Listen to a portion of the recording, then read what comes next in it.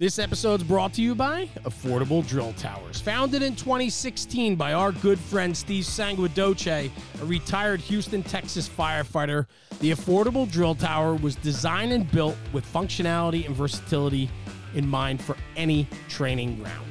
As a standalone training tower and add-on to an existing burn building or Connex setup, the Affordable Drill Tower packs a massive punch at an affordable price tag. With over 50 towers across the country, from Massachusetts to California, Montana to Texas, professionally engineered, NFPA and ISO compliant, the Affordable Drill Towers brings the versatility to your training ground. From Main Street USA, the small town fire company in their back parking lot, to the training grounds of the largest metropolitan fire academy, the Affordable Drill Tower fits the bill for price and functionality.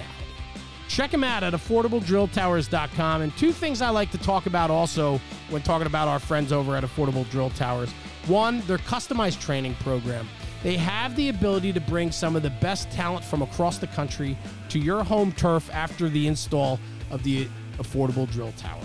Designing a customized training program for you and your department, Steve will facilitate some of the biggest and brightest names of the American Fire Service to come in and work with you and your department. And secondly, and I think most important, is Steve's belief in need over greed. The Affordable Drill Tower company gives back to not-for-profits that support organizations in the American Fire Service. Organizations such as the Joey D Foundation, which is near and dear to Steve Sanguidoce's heart, as well as many other not-for-profits that he takes a part of. He takes great pride in providing funding for organizations that push this job forward. So check him out, Steve and Dennis over at Affordable Drill Towers. Send them an email at info@affordabledrilltowers.com. Check them out on social media, and their YouTube page is kicking butt with great information, training nuggets, and information about their towers. So check them out, Affordable Drill Towers, and let them know Jeremy over at National Fire Radio sent you. This episode's brought to you by Ridgeway Leatherworks. Ridgeway Leatherworks is a firefighter-owned and operated business, as well as a family-run business, and that's what I love about it. Rob and his family are passionate about their customer service and the quality product and craftsmanship they put out for the emergency services. Rob's been on the show. We've been to his business. We've seen them in action. I've even tried to hand paint radio straps. I promise you, it is not as easy as what the final outcome looks like. The product is so good and so clean and crisp, and yet, man, it takes that steady hand. Rob's become a near and dear friend of our podcast, and you hear that over and over when we talk about our sponsors, that they're friends, supporters, and that's what this networking community is all about, is supporting one another. Ridgeway Leatherworks, Rob Meyer, crushing it. Quality and craftsmanship is number one. Customer service is right there with it. From custom radio straps, universal radio holsters, chin straps, flashlight holders, anti-sway straps, and locker tags made out of leather, there's plenty of opportunity along the way when you deal with Ridgeway Leatherworks. So check them out at ridgewayleatherworks.com. Find them on social media, Instagram, Facebook, and TikTok. And tell Rob you heard about him on the National Fire Radio platform, and give him a little plug and tell him keep up the good work. We need to support our firefighter-owned businesses, and especially family-run businesses, where his two daughters and his wife help out day in and day out along with his other employees. So again, Ridgeway Leatherworks, check him out at ridgewayleatherworks.com and find him on all your social media channels. Hey everybody, it's Rob, National Fire Radio. Very excited here tonight because I am with the one and only legendary Lieutenant Kevin Pfluger.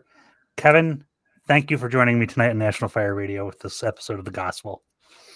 Thank you very much for having me.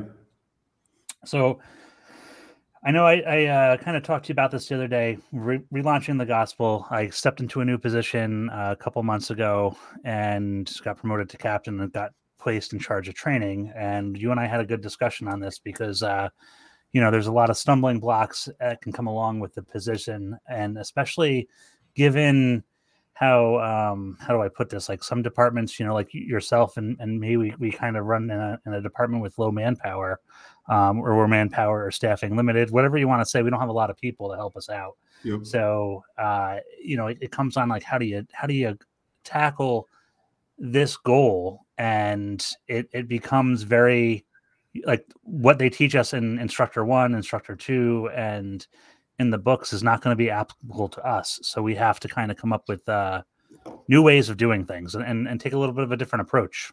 For sure.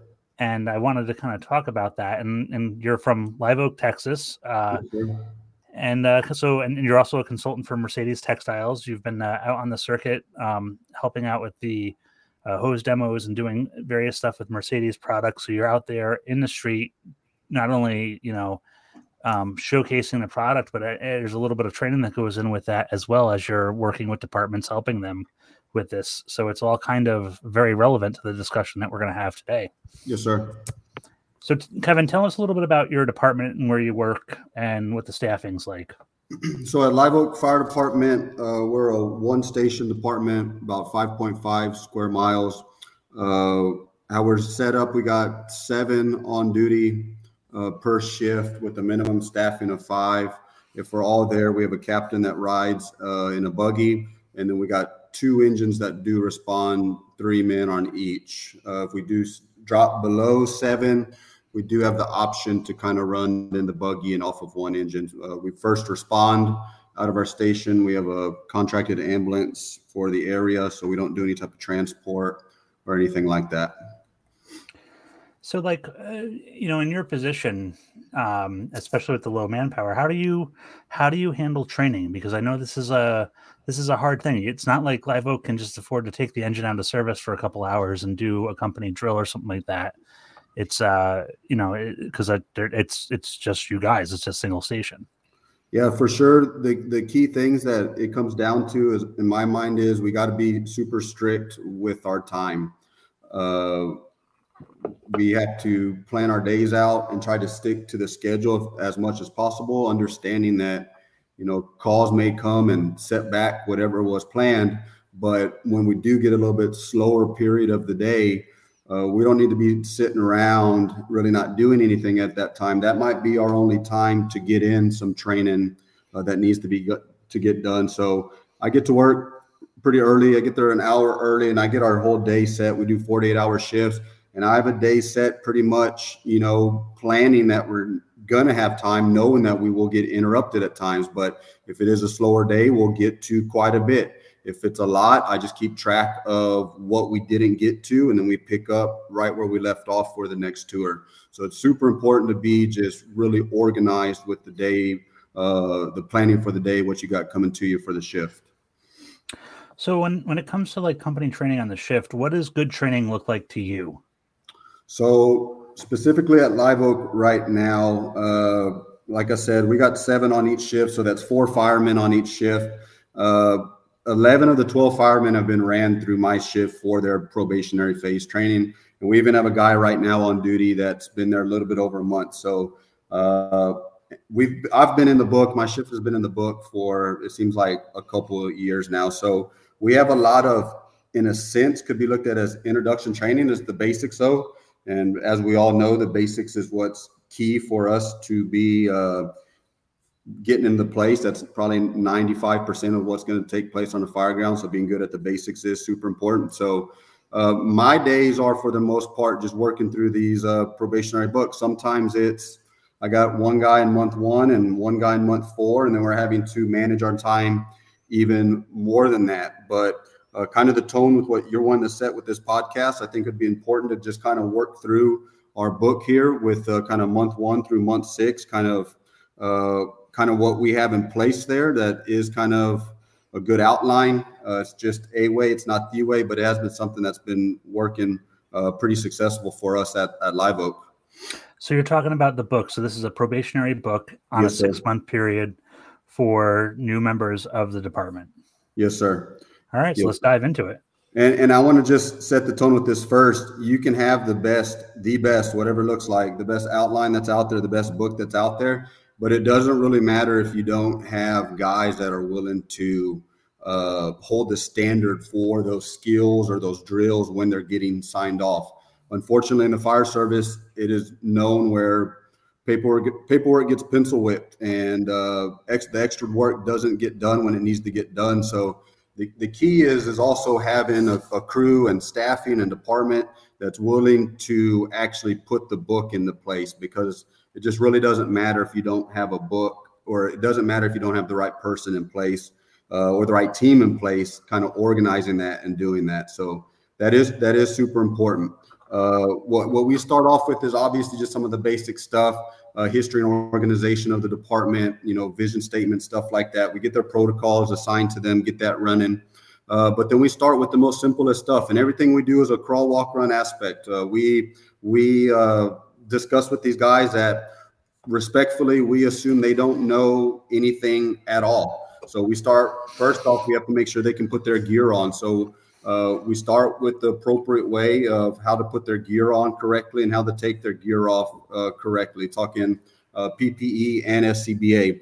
In coordination with that, we'll go ahead and introduce the RIT bag to them, all the connections that come with that. And we immediately in month one, once we have their gear and stuff down, we start getting into some basics of some firefighter survival. We go through firefighter packaging, firefighter drags, the hookups, and it leads to pretty much, when we're all said and done with it, signing the guy off, is he's pretty much going into a room with tons of clutter, smoke machines being used, bunch of loud music being blasted, and kind of just putting all those skills together to work. And he needs to go in there, mitigate the problem with the firefighter and get him out on his own. We get into later on with more of a confidence course, confined space to kind of build off of that. But we feel that's important for us just to get going initially, just in case we do end up in a pinch. This guy at least understands all the connections, the drags, and he can kind of operate with another crew in a RIT scenario kind of from the get-go of month one.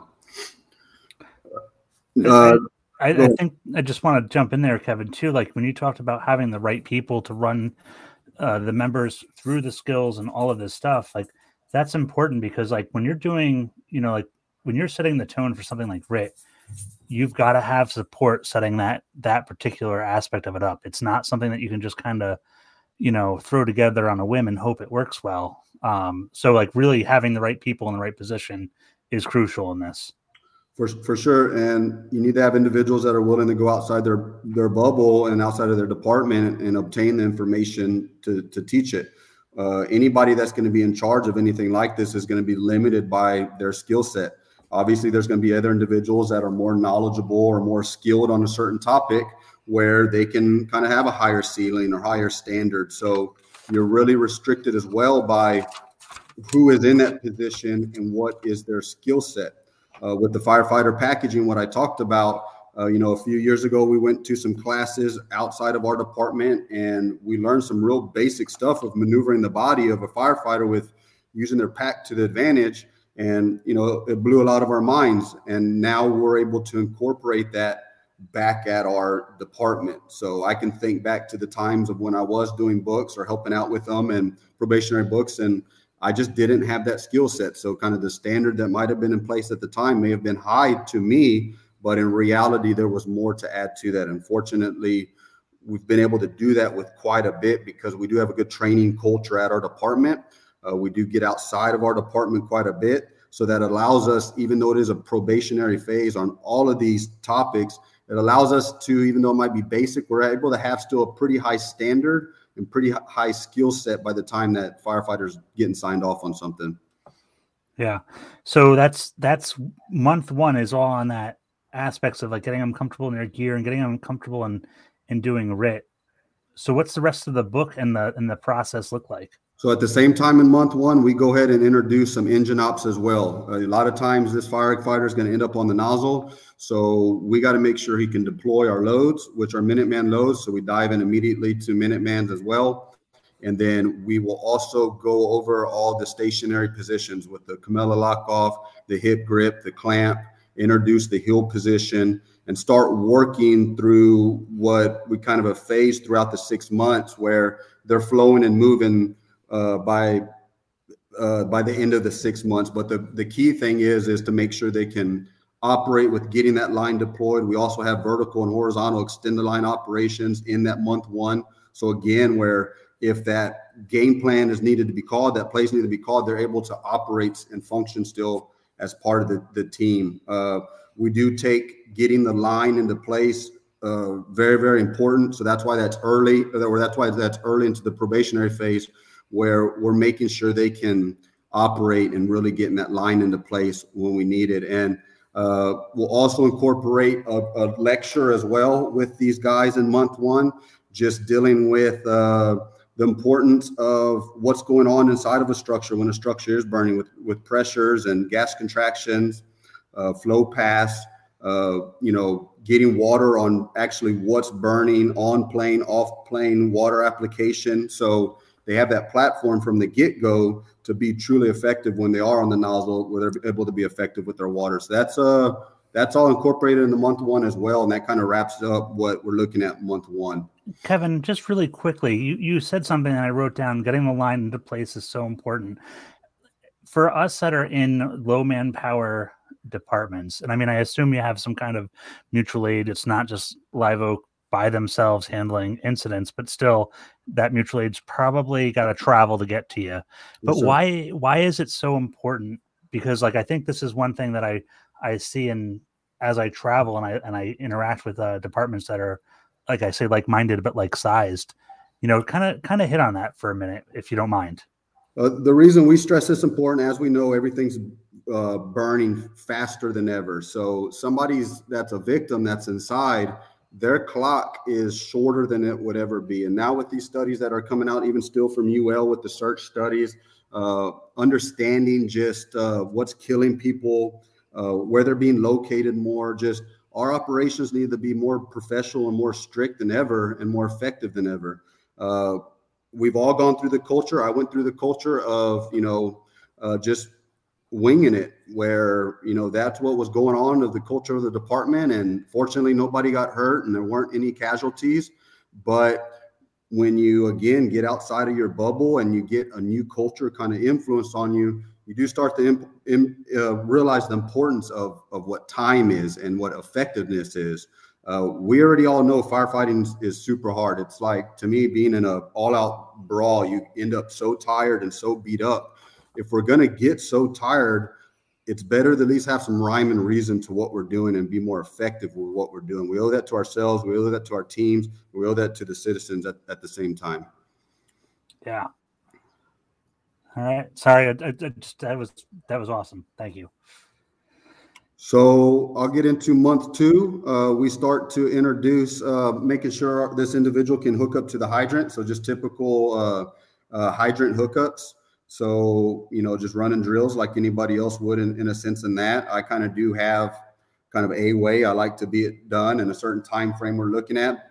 We'll run a typical drill that's seen at times across fire departments where you can incorporate it as well with your driver operator, where you catch a hydrant, you put 100 feet on the ground.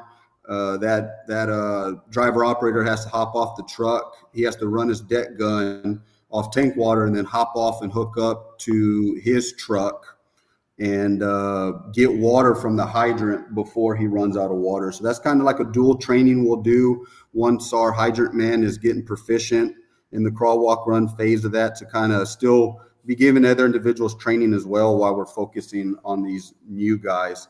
The other thing that starts getting incorporated with month two is being a one station department in our area. You end up with a big fleet where big departments, they might have an engine and a truck at their station. Well, we got 2 engines, a truck, a brush truck, and a reserve truck that's supposed to be checked every day. So we start incorporating month 2 through 5 different apparatuses into there. And since we are one station, again, we don't have a dedicated rescue truck. Our engine ends up with looking similar to a rescue type truck, where we have airbags, rescue jacks, has extrication tools on it. So you end up with a lot of tools on there. And as we know, it's important for these firemen to know how to operate those tools. So month 2, we start incorporating an apparatus. Once they kind of have some of their nozzle work down and gear work down, we start incorporating our apparatus, and then they get signed off individually on all the kind of tools that are on there. From saws, we have them where they can completely break down a saw, put it back together, clean it, run it. Same thing with fans, the airbags, air chisel, rescue jacks and the extrication tools as well. They're kind of all individually signed off on. And then at the same time with that apparatus, they'll get an inventory test by the end of the month where they're expected to pretty much have 100% of everything memorized of what's in each compartment of the apparatus. This episode's brought to you by the Affordable Standpipe Prop. Let's break it down real quick. Steve and the crew at Affordable Drill Towers is doing it again. They've created this fully custom and fabricated standpipe prop to support the fire service. I'm telling you right now, this is a game-changing piece of training equipment. And I want to hop into it real quick. It is designed with a 4-inch manifold of high-strength galvanized Schedule 10 pipe. The cart and manifold are powder-coated red for a durable finish, meaning it's not just a talking piece. It's not something you tuck away on the shelf.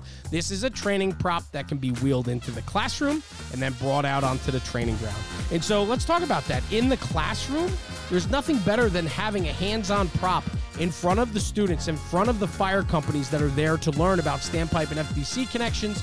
Having that prop in the classroom allows for a great instructional lecture. And then from there, take the standpipe theory and translate it to the training grounds. You could wheel the cart out that's on casters, you wheel it out into the parking lot, and that same training prop that you just used hands-on in the classroom can now be used hands-on on the training ground by pumping into it and flowing out of it. It offers such versatility in its approach. It has a 2.5-inch Siamese connection, 7 2.5-inch outlets, 6 of which are standpipe valves, has a water motor gong, sprinkler head with a control valve, and a system pressure gauge. You can also upgrade and put 3 of the most common field-adjustable PRVs. I'm telling you right now, this is a game-changing training prop that needs to be in every fire company or training department across the country. Reach out to Steve and the crew, info@affordabledrilltowers.com. Ask for a demo, ask for information, or check them out on social media and YouTube. There's plenty of content out there that shows you exactly what the affordable standpipe prop can do for you. This episode's brought to you by Taylor's Tins. Taylor and his crew at Taylor's Tins have been manufacturing aluminum helmet fronts since 2017. With over 200,000 tins in the market, they are a leader in the helmet front space. Custom design, one-offs to department orders, they can turn them around within 24 to 48 hours. Customer service is what they pride themselves on, and they provide nothing but top-shelf product and service to their customers. Check them out at taylorstins.com and check out their full line of product offering. They've always been a very strong supporter since day one with the National Fire Radio podcast and platform, and Taylor and his crew have become dear friends of ours, and we appreciate the support. And at checkout, for a little extra bonus, use coupon code NFR Sent Me. That's NFR Sent Me for a discount on your order. Exclusions do apply. Anyway, check out taylorstins.com for the latest and greatest offerings from Taylor and his crew. And in the words of Taylor, stop burning up leather. So from there, we move into month 3. We start incorporating ground ladders. Again, over my time in the fire service, our standards have changed on this, or my standards have changed on this. I used to not know any better. We used to put up 24-foot ladders by ourselves. It was before I was introduced to one-man throws. So that has changed over time by getting to outside trainings or being influenced by other individuals that I'm surrounded with at my department. So we have got to the point where we've learned some good ways to throw ladders. They're expected to be able to throw ladders from the high and low shoulder. Once you really get into ground ladders, you realize that there's good reasons to be able to do both. I know kind of it seems like a high shoulder culture kind of took over the fire service for a couple years, but there's still a lot of effectiveness to doing the low shoulder as well. So we make sure we can do both on that. We get to the point where we're actually even running the ladder. We're running with the 24-foot ladder. We look at it back, like I discussed with the citizens. If we end up on a fire ground and we legitimately have somebody screaming and hollering from a window, you're not going to walk with that ladder. It's just not realistic. So I go in ahead and have my guys run with the ladders now, just so if that time ever hits, that's not their first time running with it. I always think that it's like I relate that to like the worst time to learn to fight is when you get punched in the face. Like you've got to have that game plan beforehand. And, from the ground ladder aspect of it, like there's like in my department, in our old staffing model, and it's still going to stay kind of probably the same in the newer one.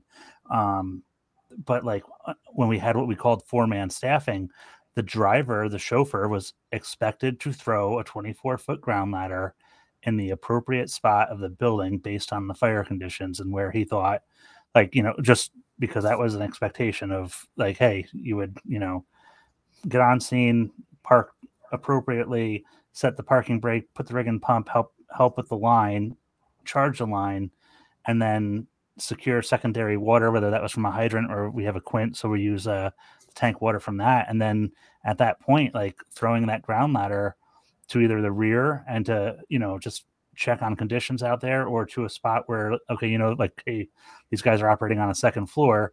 I'm going to make sure they have at least one area where they can have a ground ladder for themselves. So I think that's great, because that's ground ladder work is something that you don't recognize you need until you need it. Yep, and that engineer, I think, is one of the times where I think it's going to be more, happen more often, where they're going to go from a high shoulder. They're not having to worry about carrying any tools or anything at that point, so they can get to that point real quick from a high shoulder, just focusing on that ladder. Where a low shoulder, if you're a crew assigned to go do something and you need to maybe operate on your radio or carry a tool with you from that low shoulder, that allows you to do that as well. So that actually is one of the reasons I like to teach the high shoulder, because that is pretty effective for that driver operator to get that up. Yeah. Sorry to steal your thunder there. All right, keep going. No, you're good. I didn't want to just dive into too much of this, but that's one of the examples we like to teach both of it, just because we see them both effective. Also during this time, we start to introduce some search, some victim removal. Again, anything we're teaching, we've gone and learned it from outside departments, outside cadres, outside agencies that are out there. There's no way I could teach the stuff that we're teaching now with search if it wasn't going to top search classes that are out there currently to just pick the stuff up from and bring it back to our department. So we make sure, again, we understand drags of victims, victim removal out of a window, understanding the search study as well, of how we need to keep their head low and why. Eventually we'll incorporate some like Denver drill type stuff, so we understand in a tight space how we can get an individual out, manipulate their body and stuff as well in tight areas. So we start to incorporate that. Also, we start to incorporate some split search, oriented search, kind of the pros and cons of both. And anytime throughout these 6 months as well, we're looking to get these individuals into a search class. Just recently, we had a new class pop up in our area, Brothers in Battle. And me specifically, I was looking to see, okay, on my shift, who hasn't taken a search class outside of what we're teaching yet? So this guy that's on about a month, we make sure we're getting into that class. We've done that in the past with previous cadres that come through. We like to still get them reps and even learn from better guys that are out there teaching it. Well, also, Kevin, as well, go ahead. This is a commitment of not only from the probationary member going through the book and you as like kind of the ringleader, if you will, or the ringmaster trying to coordinate this, but the department, like your department, is signing off on sending them to a search class, because I'm imagining there's this recognition of the value in, like, not the minimum, but going above the minimum to make sure that that search culture and that class is given to that opportunity is presented to that new member, and they're told, hey, like, you will be going to this. I think that is amazing. Like, I wanted to pause on that, because that's huge that the department is recognizing that. Like, yep. And that comes from two different reasons. Obviously, Chief signs off on all this and supports all this, and he's what is kind of the first step in making a lot of things special for what we got going on. But he's the one that initially signs off on that. And then our training officer too, obviously he has to support that. I am the quote unquote, I guess, assistant training officer, and he has the ultimate say kind of on our directions, but he's the type of guy as well that goes to outside trainings. He understands the benefit of all this. At one time, me and him were on the same shift, teaching all of these guys together. Our probationary book, that was kind of designed amongst both of us together. So that's big too. It's a big downfall you see often where that specific training officer shouldn't be a training officer. And the guy we got in place is the best training officer I've ever worked under. So we have a healthy budget. So when this stuff comes up, we're just able to send in a sense. So it is for sure a very much of a benefit of our department of what we got going on. Awesome. In conjunction with that of getting them into some type of search class, it's also mandatory whenever the first nozzle forward comes up through our area, usually they pop up in the Austin area, it is mandatory that they go to the first nozzle forward that comes through our area as well. A lot of the engine ops that we do teach throughout the 6 months is a lot of nozzle forward type concepts, but just obviously it's super important to sit in on Aaron Fields' class. Just nobody brings his perspective like he brings it. And then you're able to get more reps and stuff from that cadre of similar stuff of what we're able to teach. So those are the two outside classes that we make sure that we got going on as a search class and nozzle forward for sure when it comes to the area. So with that being said, if you've ever taken a nozzle forward, or if anybody's ever taken a nozzle forward that's listening, you understand Aaron's a big pusher of everybody having the same lingo, everybody kind of doing the same technique, being on the same page. With it being mandatory throughout our department, that allows at least our department to do that. You are right. We do have mutual aid responding, and if they're not taking those same classes, well, then that starts a gap right there. But at least everybody in our department is on the same page for the most part when it comes to engine ops. But you know what? That's so important because like the initial line is going to dictate the fire. So for you guys, everybody being on that line with Aaron's class and his cadre and that teaching, I mean, that jargon is going to be used. So because that's like traditionally for 99% or whatever the percentage, it's high, but like that first line is going to dictate the fire. So that's amazing. That's good stuff. Exactly. So, and we all incorporate a lot of what they're teaching in there. So my nozzleman goes through the exact same hose advancements as well. So when he's on the nozzle, he understands what I'm trying to do back behind him. When I'm telling him I'm hold and going back for more hose or whatever, he understands where I'm going to go get more hose, depending on my friction point, exactly how I'm going to be trying to offload hose or whatever it may be. So it's just really effective in getting us all on the same page. Teaching that stuff in-house and also getting it from his class. So from there, we get into some ventilation. We got a prop where we get into some vertical ventilations. So we get our guys comfortable with that. We make sure we have that down. Being a one-station department, we don't have dedicated engines. We don't have dedicated trucks, but we are expected to do it all. So we for sure put in all truck work and all engine work, all the basics into this probationary phase. So that's where it kind of falls next into that month 4 vertical ventilation. We continue to work in apparatuses as we move through this thing. And then we do have a confidence course where we have put it in at that point.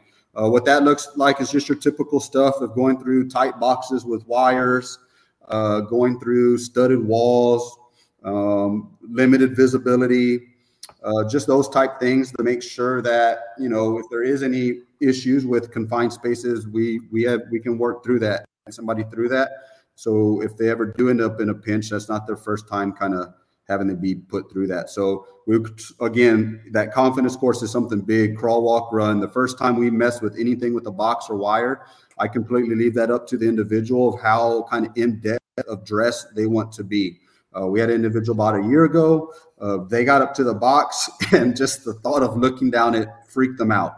And so I could only imagine if I would have just ran a test or drill on them immediately, it would have probably ran them out of the firehouse. By the time, though, we were done with that individual, we had them where they were purposely blacked out, jamming themselves into the wire, getting as tied up as much as they could, and then seeing if they could get themselves out. So that was one of the best examples I've seen of a crawl, walk, run, and spending the time with the individual. They took a lot of extra work, but we managed the time and we put in the extra work after dinner or whenever it needed to take place, and we still got them signed off where they needed to be at a very high level as well for that person. Well, and that's so important because I think when I went to the academy, I did mass confidence and I was a volunteer beforehand, so I had a little bit of some sort of experience, and that could help you and hurt you. But like mass confidence, like in my academy, and it was a different time of education back then, was like, I don't want to say it was a beat down, but it was definitely a beating to go through mass confidence. And I got skills and I was put in very uncomfortable positions, but there was no run, there was no crawl, walk, run. It was full speed. You're going to do this. And what I'm getting at here is that you're at month 4 and like taking the time to build the confidence because you've just invested 3 months into training somebody. And like, I think some parts of the fire service in some areas just need to kind of remember that, because mass confidence isn't about beating somebody. It's about giving the confidence to be comfortable in these uncomfortable situations. Yep. And the same thing happened to them in their academy. They went straight to the run. They had major issues. And they were even told by an instructor, this isn't meant for you. And by the time I was done with this person, there wasn't a respectful way to do it. You know, it was just wishing we could, but I really wished at that time that I could have taken them back to that instructor and showed them, look at what this individual's doing now.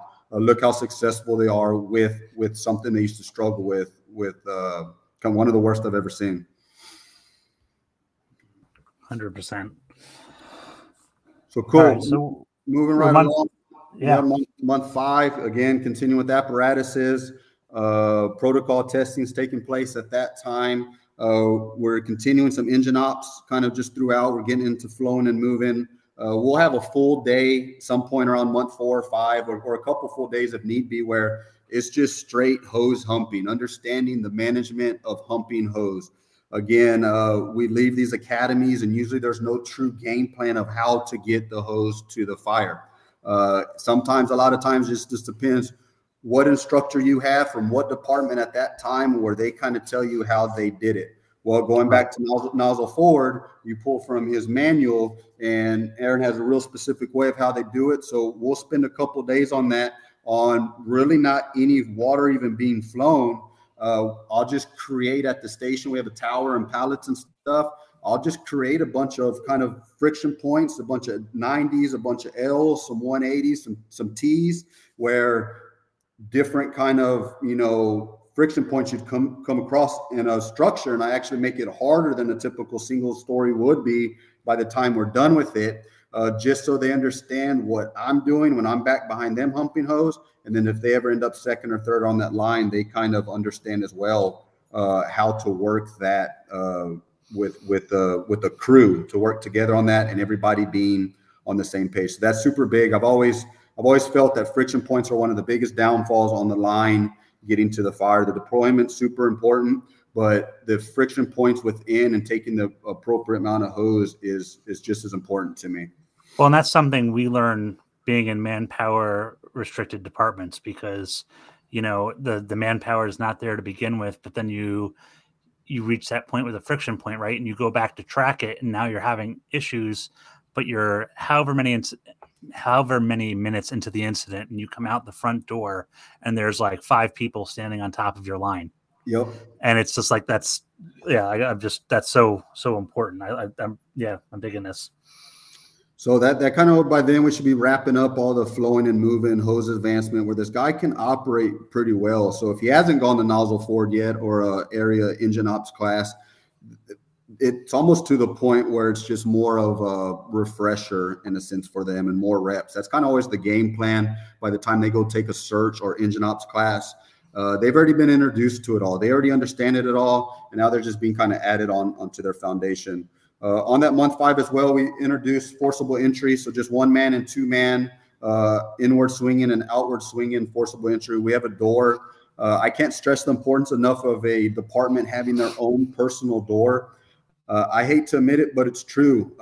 Forcible entry was very poor when I went through the fire academy, and we didn't have a door at my initial department when I got hired. So I was never even really taught how to use a Halligan, and I didn't understand really the importance of a Halligan until I went to some outside trainings and my department picked up a door to use all of those basic concepts with.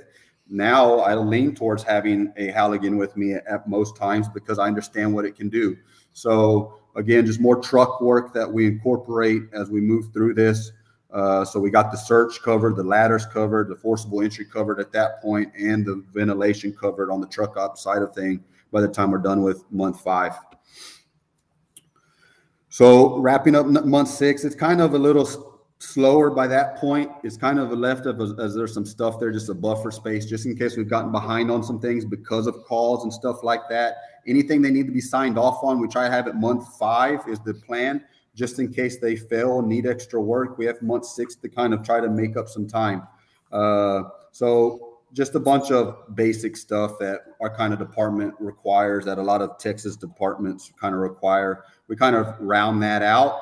And then by that point, they should be good to go. Like I said, by this point, by having the appropriate crews and stuff kind of training these guys, we can tell if they're going to make it or they're not going to make it. And again, our department's been willing to get rid of guys that they're not going to make it from what we did. And when we have had to let people go, I don't have a worry with it at all because I don't have any guilt in my mind that they weren't given every single possibility to succeed. Another key thing that we do at our department is to create more time. We talked about we can't go out of service and stuff like that. It is common at times where, our new guys, they're not necessarily having to do the cooking for dinner and stuff like that. If we're behind in our day because of calls and there was something else wanting to get to, it is very common. I will stay training with that individual while senior firemen are cooking dinners. Same thing with cleaning and stuff like that, where it's very common where they may not have to take place in that if need be, where training is going to take priority over that. And again, those are things that we picked up from other individuals just over the years that have been put out, but it has been stuff we've put to effect, and it's been super, super important with going along with the very much in-depth management of the shift, but also prioritizing, okay, does this guy really need to be cooking when he doesn't even know how to hold a nozzle yet or even put on his gear yet? So, those are cultural things that were passed down to us. And fortunately, we've been exposed to other cultures that we feel will be more effective for these new guys. Kevin, is it possible for you to share with our audience what this outline looks like? I mean, in writing, as far as like a PDF copy or something like that? Yes, sir. Of course. I actually mailed. It's so large how it works because it involves a bunch of in-depth stuff in it, other RIT drills and all kinds of stuff. It's so large, I can't even share the whole thing. I actually mailed it to a guy today that requested it.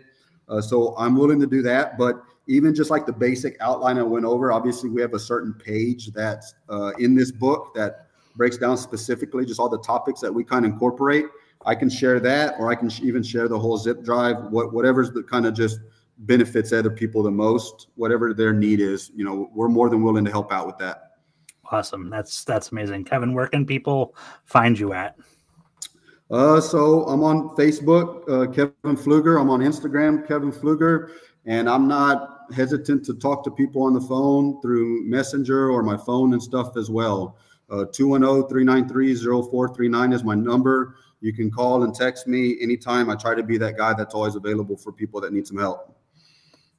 I cannot thank you enough for sitting down to talk with me about this. I wasn't sure, when we started, and I was thinking, I'm like, all right, I really wanted to talk about a favorite drill, but like that, he said, all right, 6-month book, but like, I love that because what I like about this is that, like I said, like there's bigger departments who don't have an issue per se, because they have a training department. They go through their own academy, and then they can handle this.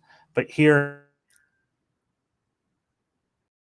I think the majority of the American Fire Service is these smaller departments like you and I with the low manpower, and it gives us the opportunity to kind of see how somebody else is doing this and putting it forward. Like at the start of this thought, man, this is crazy. Like teaching them RIT first, I would think like you teach, but like to know the mindset behind it and to know how you're doing, like what, the why essentially, which is something Mark Alone said before, is like understanding the why, but like you're explaining this along and it's logically, it's checking boxes for me that I'm like, okay, like I can follow this. Like, this is great. So this was amazing. I cannot thank you enough for doing this. What do you got coming up? Like, do you have anything that you're doing with Mercedes, any conferences, anything that you're excited about that you're going to attend training wise, whatever? Yeah, we're actually taking off tomorrow morning. Me and the MV Fire crew with the first line engine ops, we're headed out to Arkansas to teach engine ops at the first in. Ryan McCormick there has been nice enough to give us some extra rooms for the first couple of days of lecture to kind of be able to sit in and watch the lectures, just for our own benefit. Mercedes is a sponsor of the First In conference, so I will be working the booth there as well. So I'll be able to, communicate with anybody that has questions on products or anything like that while I'm there as well. We got that Brothers in Battle conference at the end of October coming to the San Antonio area. I'm very excited to get some more influence from guys like Cody Trestrel and stuff that are out there. Those guys have a really good reputation, and I've never had the chance to take any of their classes. So very excited about that.